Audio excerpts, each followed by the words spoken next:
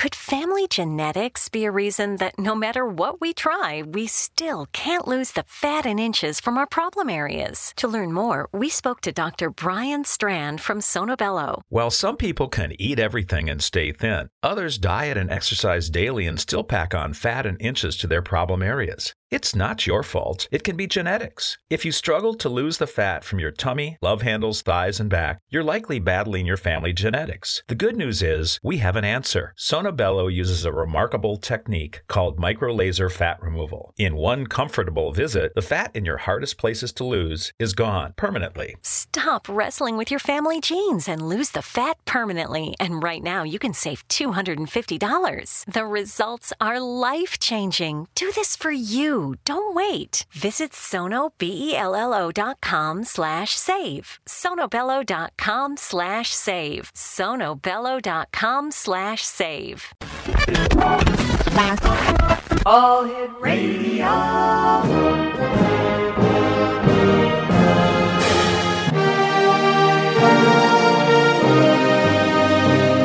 Welcome to the X Zone, a place where fact is fiction and fiction is reality. Now, here's your host, Rob McConnell.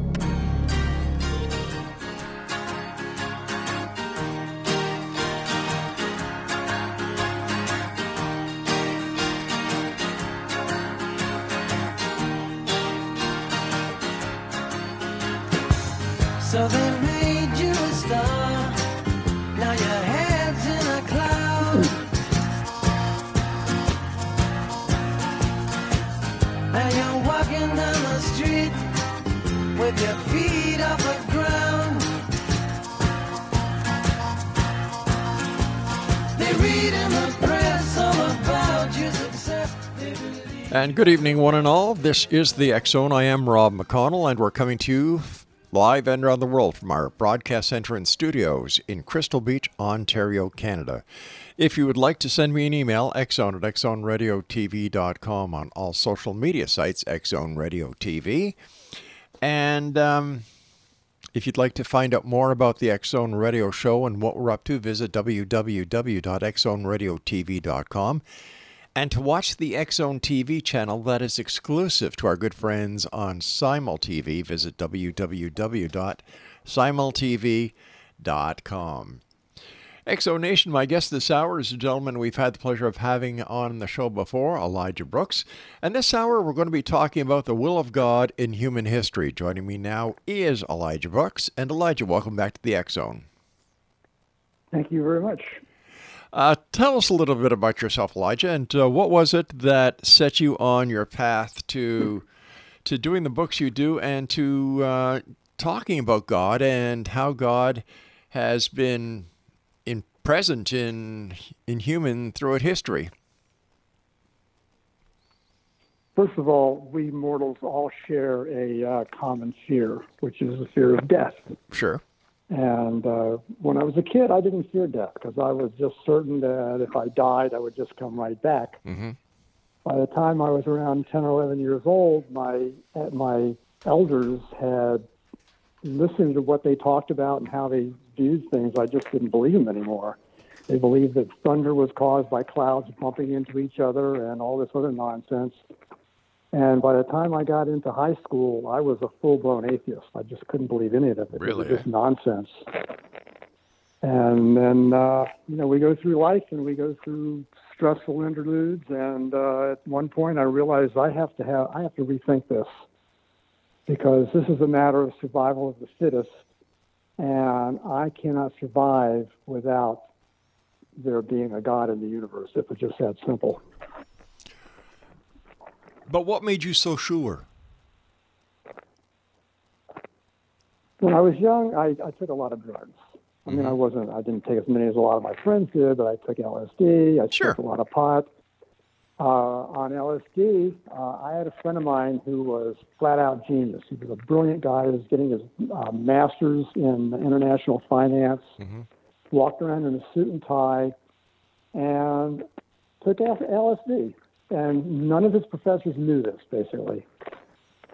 One time, he and I and a couple other friends, we all took some together, like a half a dose, and tripped around, had fun. We were going to school in Gainesville at the University of Florida at the time. And afterwards, everybody else would come home and go to sleep and just fall asleep. I could never do that. I would come home and I would just be wired up like on amphetamine or something. So this one particular night, I'm laying there trying to, okay, I'm going to have to just content myself with my fantasies and thoughts. And all of a sudden, at one point, I found myself like floating through the cosmos, out amongst the stars, looking around, and realizing that, in my view, all this universe was just dead matter, and there was no soul to it, and there was nobody to pray to plead to ask for help, to communicate with. And this sense of loneliness came over me, which was so overwhelming that I found myself heading for one of those LSD crash and burns that some people would go through and never come back. And I realized that I had to rethink this. First of all, I had to get off that train of thought and come back to it in the morning, which I did.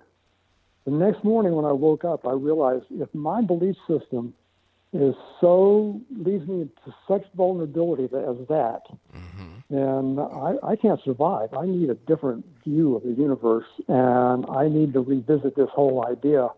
Maybe I was hasty. Maybe I cut off the possibility of there being a God to the universe too quickly. Right. So I started rethinking it, and I kind of eventually found my way back. Now I have no doubt. I mean, I've had some experiences that I would be considered a nutcase by a lot of people if I told them what my visions have been. But, okay, they're my visions. I know what I saw. I know what I felt. I know what I heard. Okay, the experience you had, many people within the metaphysical community would call it an out-of-body experience. Yeah, pretty much that night it was, because I was out there floating amongst the stars. It was beautiful until all of a sudden it was terrifying. So what was it that you found so terrifying? Was it the fact that it was a void, that there was no other present, that you were alone, a singular object in the vast universe? Exactly. The loneliness. The loneliness was overwhelming. All right, so how did the pointlessness of it. Okay, so how did you come to the realization that there was some bigger power out there, that you were not alone, that you were part of something greater? It wasn't an overnight revelation. I had to find my way back. I had to revisit my thoughts and beliefs and how I'd come to that conclusion to begin with. And it took me a while. One of the things that was kind of a Rubicon for me was I went and lived in Israel for a couple of years, about 2 years after this. And one of the things that really began to change my mind on this is I started thinking about the power of belief, the power of faith, and the fact that the Jews had survived for 3,000 years with the earth throwing everything that it could at them, and they had survived on the strength of their beliefs. So there must be something to it. And we all know that belief. We all know that belief is the strongest power in the universe. Say it again, sorry? I said belief is the strongest power in the universe. That's true. Yeah. And it can be put to good ends or bad ends, depending on what the people that believe. Mm-hmm. So how did your living in Israel change your life? When did the epiphany come? The reason I went to Israel actually didn't have so much to do with God. I mean, by this time I already believed in God. Mm-hmm. So my trip there was,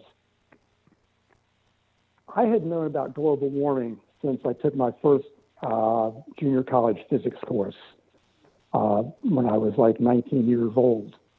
And I looked around at the politicians in my country, and as a matter of fact, politicians around the world. I was looking for somebody to realize what an existential threat and danger global warming was for the human race. And it's like they didn't even know it existed. And I figured if they're not going to fix it, I guess I'm going to have to do what I can to fix it. So, when you're young, you believe you can do anything, and I believed I could do that. Mm-hmm. I was going to go to Israel, somehow Right. or other ingratiate myself into the people. I wound up converting to Judaism by means of the Orthodox rabbinate, not because I wanted to be an Orthodox Jew, but because I wanted to get into politics in Israel and be able to have a voice finally in world ecology, among other things. So everything seems to be very scattered. When did you start focusing in on certain things? They all kind of came together. I mean, God gave us this beautiful planet, and we're trashing it, so that was part of the motivation there. I don't know. I had an idea what I had to do, a sense of responsibility, and I went for it. And I don't know how else to say it. And did you accomplish it? No, I didn't. But I learned a tremendous amount when I was living there. First of all, I learned Hebrew, and I learned a lot of things by reading parts of the Bible in Hebrew. Mm-hmm. Because, among other things, I realized how much I had been misled by really bad translations of what Scripture actually says. For instance, the word Messiah. The word Messiah does not mean Savior. It's a transliteration of the Hebrew word Mashiach, and it means to anoint. And the function of anointing, or the symbolism of anointing, was basically like coronating a prince. It established a civil identity in the eyes of the population that this person was in this role. It was used for the priests, it was used for the kings, and it was used for the prophets. All right, Elijah. All anointed. All right, Elijah, we're going to have to take a break here, so please stand by. Exonation, our guest this hour is Elijah Brooks, and if you'd like to get any of his books, go to Amazon.com and type in Elijah Brooks. This is the X Zone. I am Rob McConnell. We're coming to you from our broadcast center and studios in Crystal Beach, Ontario, Canada, right on the shores of Lake Erie in the beautiful region of Niagara. I'll be back on the other side of this commercial break, and you can always email me. Don't forget this, X Zone Nation. You can always email me, xzone@xzoneradiotv.com. After all you've been through, tell me what will you do when you find yourself out in the cold? Tell me. Tell me. We all have that friend who wakes up early to go get everyone McDonald's breakfast, while the rest of us sleep in. This is your sign to thank them. And if you're that friend, this is us saying thank you. Now get a sausage McMuffin, sausage biscuit, sausage burrito, or hash browns. Choose 2 for $2.50. Enjoy a large iced coffee for just $2. Price and participation may vary. Cannot be combined with any other offer or combo meal. Single item at regular price. Ba-da-ba-ba-ba.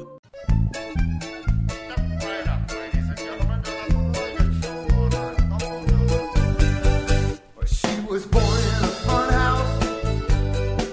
She grew up on a wild mouse, driving bumper car around the ground, and a big rig from town to town.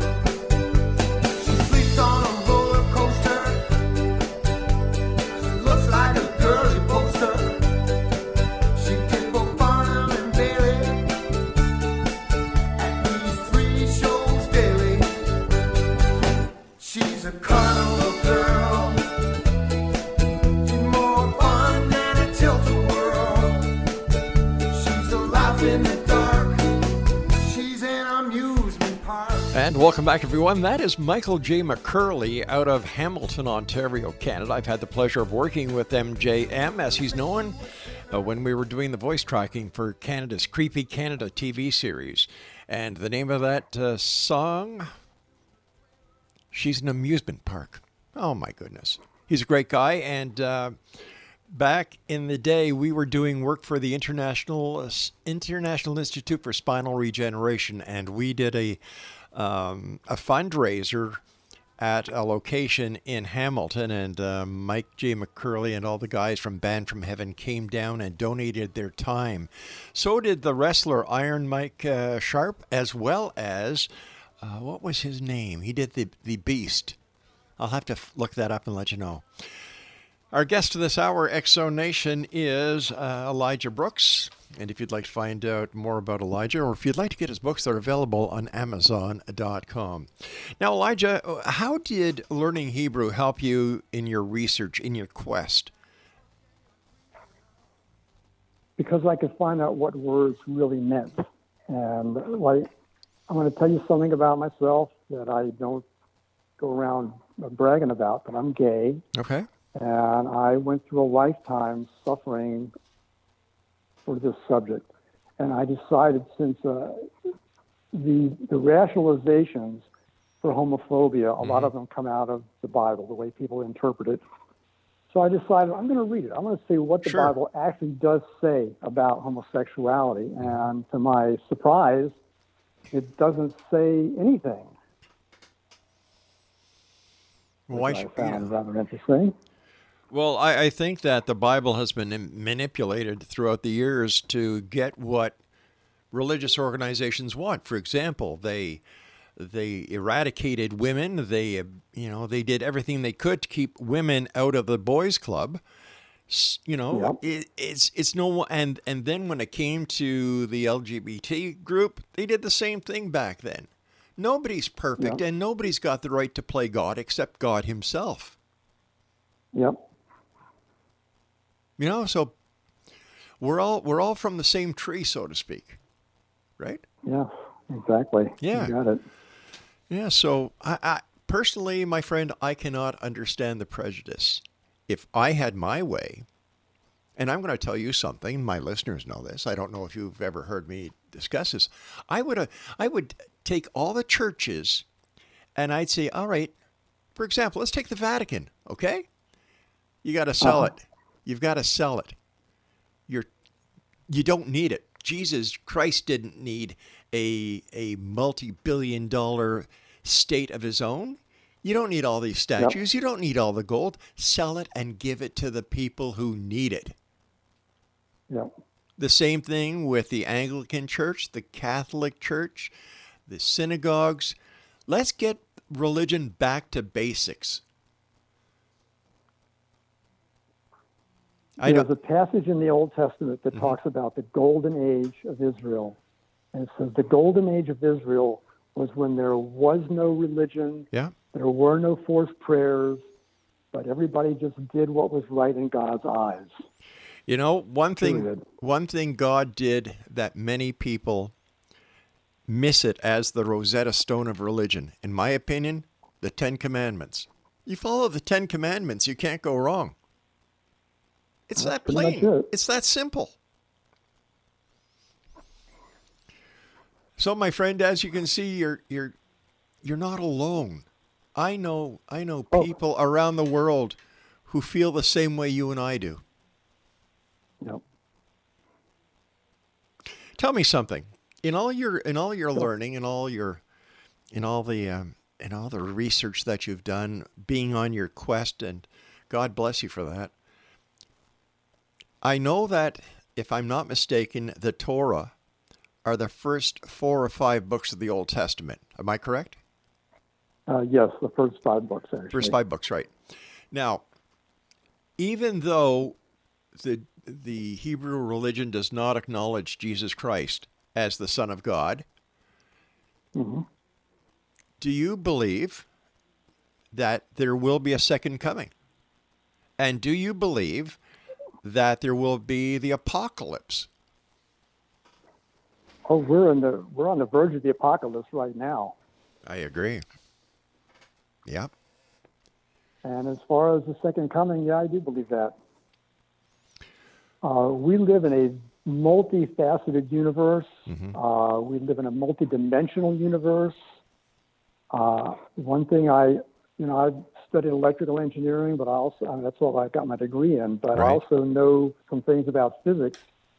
And when I came across string theory, it suddenly dawned on me one day that's the secret to understanding life after death and out-of-body experiences and stuff like that, because we are multidimensional beings.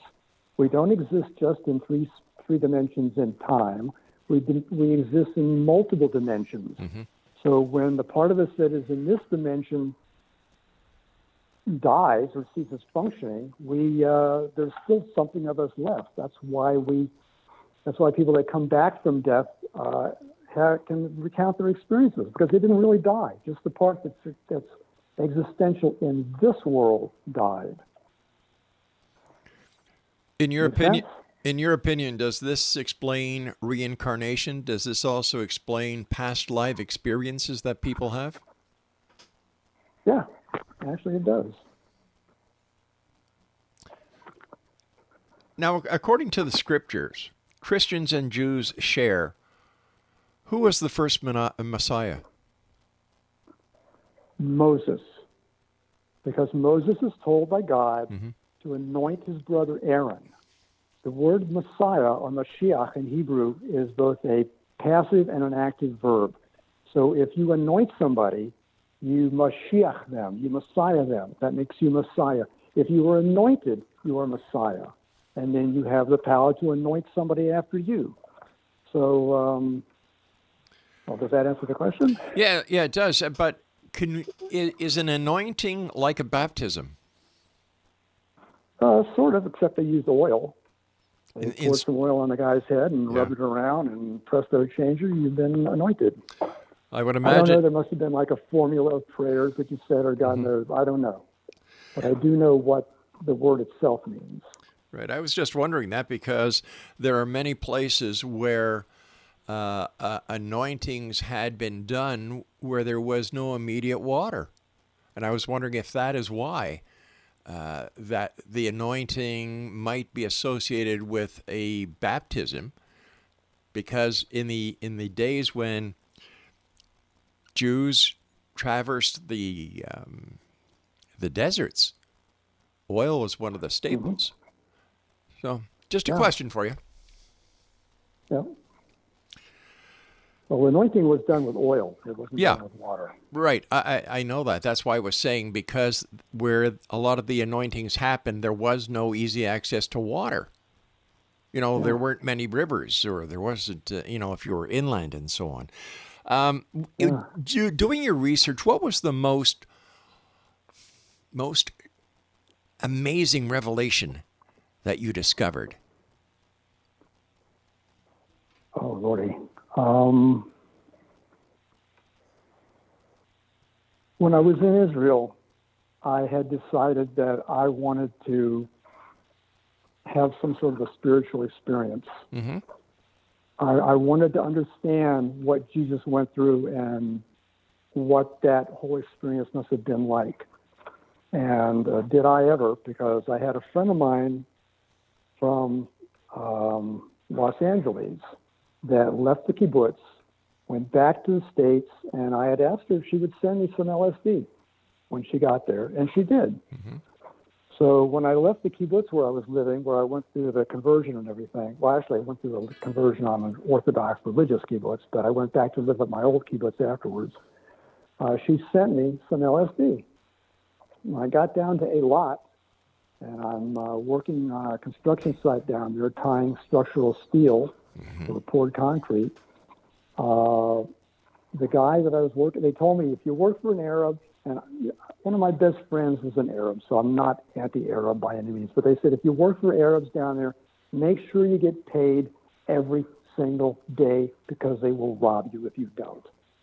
And dumbass me, I had to put it to the test. I had to trust and so forth. Yeah. Guy I worked for wound up fleecing me over half of what he owed me. Oh, gosh. So I'm finally there with nothing to do for a few days, because I had to get my grandma to send me some money so I could get the hell out of the country by this time, because it wasn't going to happen any other way. So I figured, okay, I'm going to take some of this stuff, and I'm going to have myself a spiritual revelation of some sort. All right, Elijah, We're going to have to do a bit of a cliffhanger here because I have to take my news break at the bottom of the hour. So please stand by. Great talking to you again. And Exo Nation, if you'd like to find any of Elijah's books, they're on Amazon. Just visit Amazon.com or Amazon.ca and type in his name, Elijah Brooks. This is the X-Zone. I am Rob McConnell. Send me your emails, xzone@xzoneradiotv.com, or visit our website, www.xzoneradiotv.com. And don't forget, the X-Zone TV channel is exclusive to SimulTV. Visit SimulTV's great website, www.simultv.com.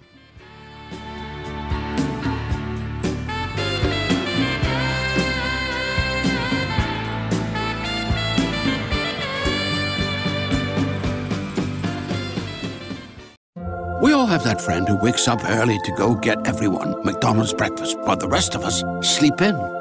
This is your sign to thank them. And if you're that friend, this is us saying thank you. Now get a sausage McMuffin, sausage biscuit, sausage burrito, or hash browns. Choose 2 for $2.50. Enjoy a large iced coffee for just $2. Price and participation may vary. Cannot be combined with any other offer or combo meal. Single item at regular price. Ba-da-ba-ba-ba.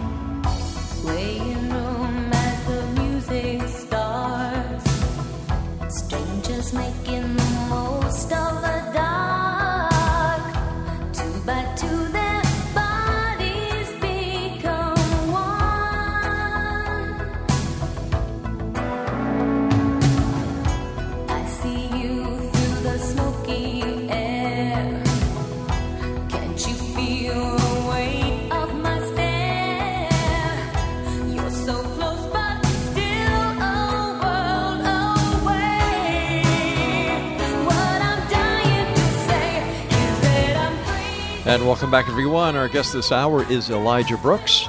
And if you'd like to get any of Elijah's books, they're all available on Amazon.com and Amazon.ca. Elijah, who are the money chain? Oh, let's get on with your cliffhanger over here, because I did. We were talking about the experience you had in Israel. Somebody had sent you some LSD. You had also asked somebody in your family to send you some money, because that's the only way you could get out of there. So please continue. Yeah, I got to make one correction real quick there. Sure. If they want to find my book, there's more than one Elijah Brooks on Amazon. Oh, there is? The Lives of Elijah Brooks, plural. In other words, reincarnation. Okay, I didn't. Yeah. The experience I had was, first of all, it was terrifying. Mm-hmm. Because I realized that I was in a city-state that if I got caught intoxicated with a hallucinogenic drug, I would go to jail. So I had the double jeopardy of that fear on top of the fact that I was in a place where I was really vulnerable. I mean, I had nobody for support. I had no escape hatch, basically. But as a U.S. citizen, wasn't the embassy available to you, or the consulate?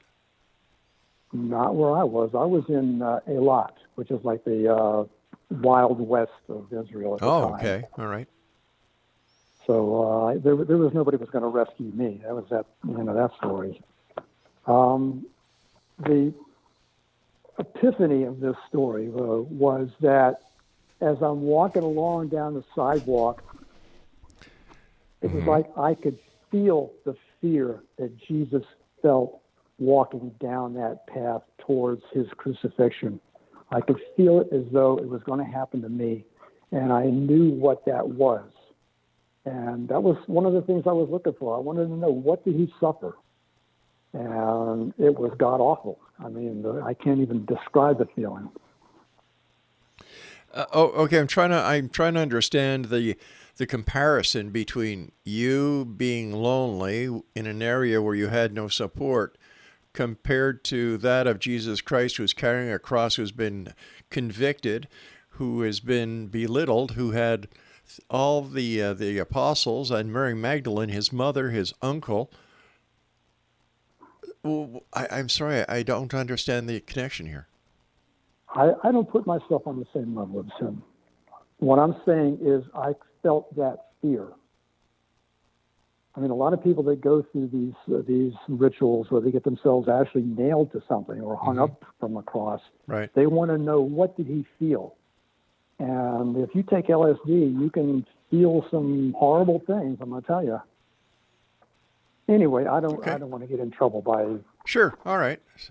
You know. Yeah, I can understand that. So the experience you felt that you believe must have been the feeling that Christ felt on the way to his crucifixion. How did this change your life? It didn't. I mean, once I got through it, I vowed, first of all, I'm never taking LSD again, ever, ever, ever, ever. Mm-hmm. It wasn't worth it. Whatever insight I got was not worth the pain and the harm that I did to my own physiology. But I got the point. I understood. You know, you can't know what it's like to be murdered until you're murdered, and especially the way he was murdered. But at least I got some insight. So I'm not putting myself on the same level at all. Tell me about the money changers that Jesus had such a beef with. Yeah. People don't understand what the money changers were there for, what they were doing.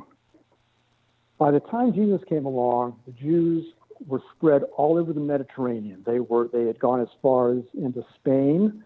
They were heading off into the Indian subcontinent. They were down into the Arabian Peninsula, just like the Arabs have spread out, basically. And just like the Arabs want to go back to Mecca for the Hajj, to do something that makes them feel like they're communicating with God, whatever, the Jews had that same kind of feeling. They wanted to get back to Jerusalem at some point in their life, and they wanted to make a sacrifice. Here's the thing about the money and the time. Interest lending was specifically forbidden by the laws of Moses. It says you shall not lend money on interest. The money changers were in Jerusalem because people were coming back from all these foreign countries and bringing their foreign currency with them, but the cost of the sacrifices was spelled out in Hebrew currency. A lamb costs this much, a dove costs this much, a rabbit costs this much, whatever other animal costs this much. The prices were set. It was essentially a commodities-based currency. The value of the currency being based on the value of the animal. The money changers, however, were charging interest for their transactions. So that right there, and the fact that they were doing it on the temple grounds, right under the nose of the priests, which incidentally were appointed by the Romans by this time. They weren't even legitimate priests. It sort of, put the kibosh on the whole situation there. And that's why he wanted them out of there. This was something that should have been being handled by the priesthood itself. And it should have been being handled without charging interest for it. So driving them out, that he just considered that his sacred duty, I guess. So basically, they were like a currency exchange. Yeah, exactly. Yeah. What's your take on the Exodus? Oh, yes. Incidentally, if anybody wants my book, they're going to have to go to the Lives of Elijah Brooks, because there's more than one Elijah Brooks, it turns out, on Amazon.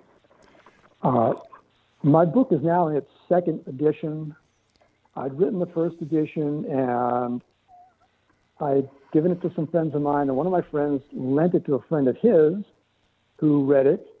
I went to visit him one day while she was visiting him, and she informed me that she had enjoyed it, but that I had made some mistakes, because what I do is the first half of the book I retell, to make my point, I use incidents in the Old Testament and the New Testament to tell my story, basically. Right, sure. And one of the things I messed up was I messed up the family relationship between Lot and Abraham. I don't know how I got it wrong, but I got it wrong. And she pointed it out to me. And I thought, well, that's embarrassing. So what I made up my mind to do was I'm going to go back and reread the parts that I got my text from and fix it. Okay. So I'm reading, one of the things I was going to read is the story of Exodus.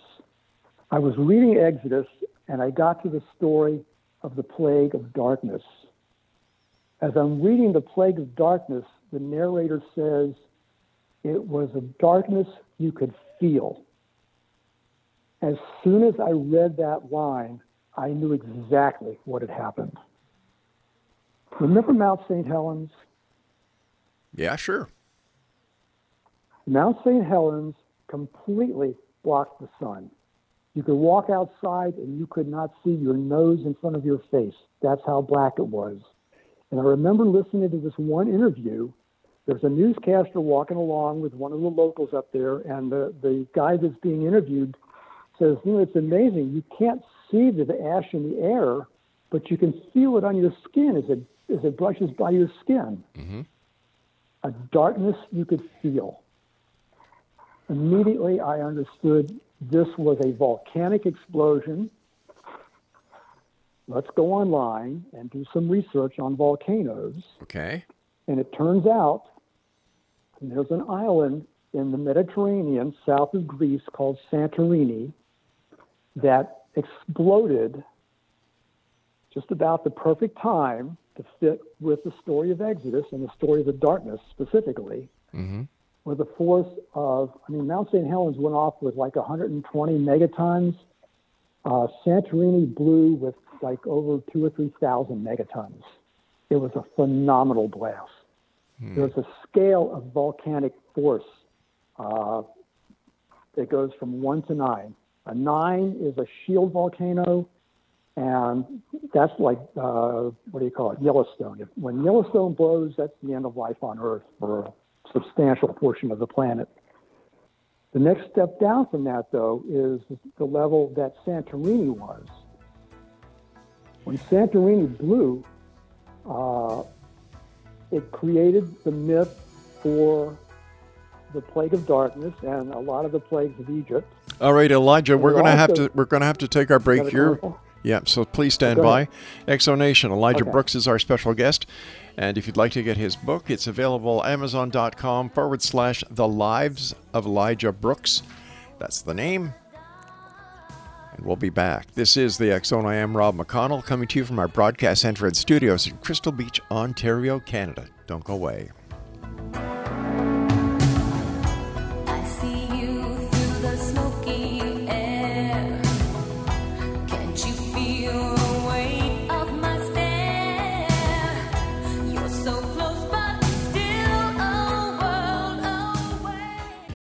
We all have that friend who wakes up early to go get everyone McDonald's breakfast, while the rest of us sleep in. This is your sign to thank them. And if you're that friend, this is us saying thank you. Now get a sausage McMuffin, sausage biscuit, sausage burrito, or hash browns. Choose 2 for $2.50. Enjoy a large iced coffee for just $2. Price and participation may vary. Cannot be combined with any other offer or combo meal. Single item at regular price. Ba-da-ba-ba-ba. Elijah Brooks is our guest, Exonation, and if you'd like to find Elijah's books, they're available on Amazon. Just visit Amazon.com/The Lives of Elijah Brooks, and his books will be there. All right, so when it comes to the rest of the story of the Exodus, how accurate is it? I didn't hear that last word. The rest of the story of the what? When it comes to the story of the Exodus, all right? Oh. How accurate is it? When I lived in Israel, I lived on the kibbutz, a religious kibbutz outside of Tel Aviv one time for about 6 months, and we had a plague of frogs. I've never seen so many frogs in my life. You literally could not walk down the sidewalk without stepping on them, no matter how hard you tried. So I think some of it was stuff that just naturally occurs periodically. and then some of it was like from that explosion of that volcano. So when we're looking at the entire Bible, the Old Testament as well as the New Testament, how much is real and how much is folklore? I have no way of quantifying that.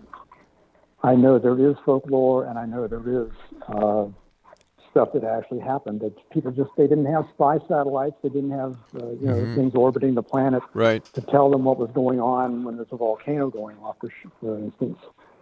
But a lot of it was real events, and then a lot of it was stuff that got exaggerated or misinterpreted, basically. A lot of stories in there, like Aesop's fables, right?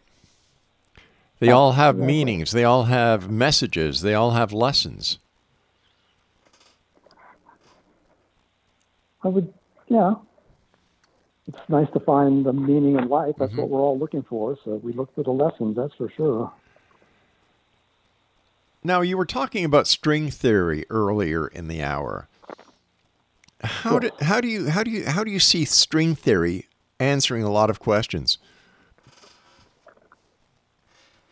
One of the reasons that string theory came into existence was because there was just too much going on to explain in a three-dimensional plus time universe, and they discovered that if they would just add some more dimensions, that the equations would work out better for some reason.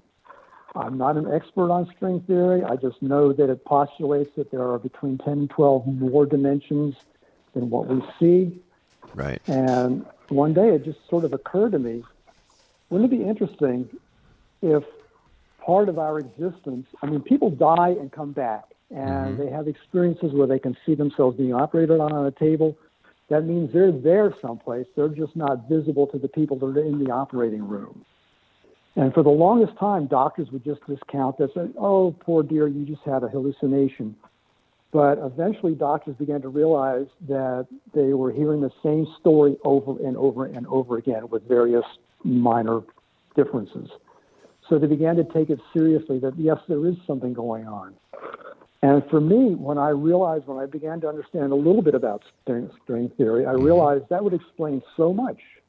What if we are, all of us, multidimensional beings, but our sensory input from this one three-dimensional plus time universe that we inhabit is so overwhelming that we can't see the rest of it for the most part. It answers a lot of questions for me, basically. It answers a lot of questions. I agree, but none of this can be proven. So it's a theory. It can be proven from people that have had near-death experiences. Well, I can't. How do you make the link between string theory and out-of-body experiences? Is that the question? Well, no. Because I don't know how you would do that. No, the question is, how can you, if you're talking about how string theory can make all these different formulations work, multi-dimensions, multi-universes, and so on, that are strictly theories. How can we use them with any certainty and say, well, based on string theory, it all adds together and we get an answer? Isn't that just looking for an answer and actually not being able to prove it? Oh, I really can't. I can only postulate. I can't answer that question Okay. because I don't have. It takes scientific equipment. You have to have some sort of a model that you can prove something, and obviously I can't do that. So where does the soul fit into all of this? I'm sorry, what? Where does the soul fit into all of this?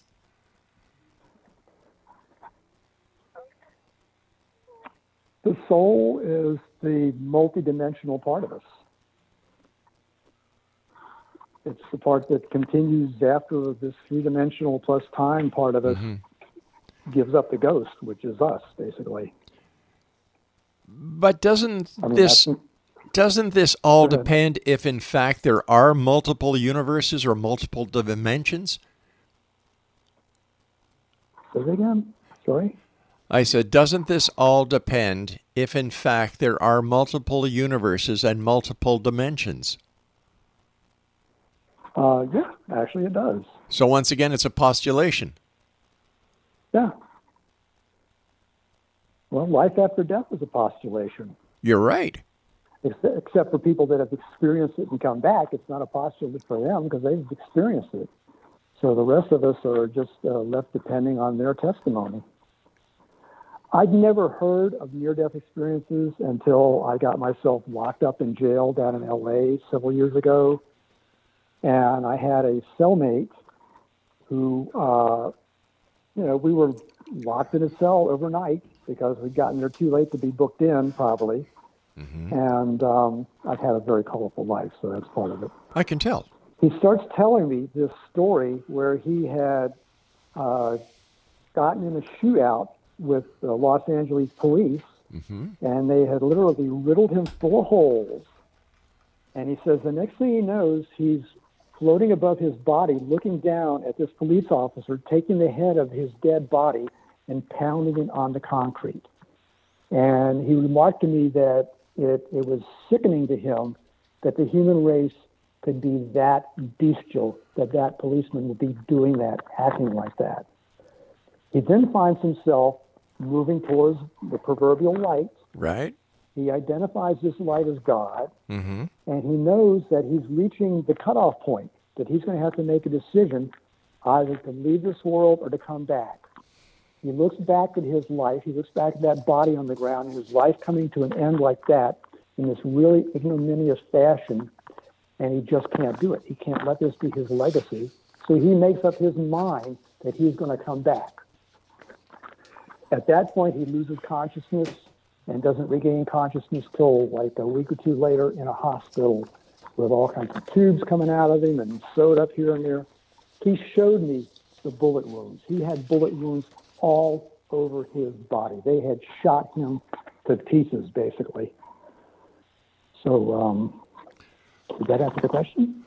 Not really, but it's. I got lost in the point. What was the question, actually? We're going to go on to the next question. Listen, what are your final words for the X-Zone Nation? You've got about a minute. Thank God for programs like yours, and thank God for you, because this is the kind of stuff that people want to know. They want to know that there's more to life and more to this existence than just this miserable state that we seem to have gotten ourselves into lately. And as long as there are people like you that are willing and brave enough to bring it to the public, more power to you. Well, my reasoning is very simple. There's three sides to every story. His side, her side, and the truth. So I try to bring as many sides to any given story to my audience and let them make up their own mind. I think that, and I've been doing that for 32 years like this, and it seems to be a formula that keeps working. Cool. Let our listeners know where they can buy your book again. Say it again, sorry. Tell our listeners where they can buy your books. It's only available on Amazon right now. It's called The Lives, plural, Lives of Elijah Brooks. The first half could be considered fiction if you want. I got in a big argument with my publisher over this issue.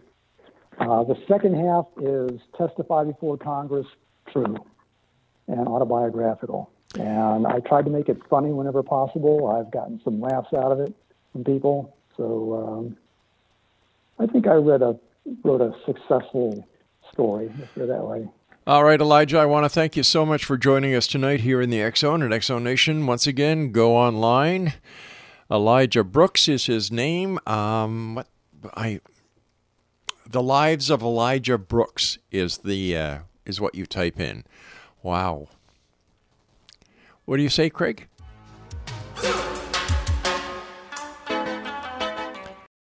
We all have that friend who wakes up early to go get everyone McDonald's breakfast, while the rest of us sleep in.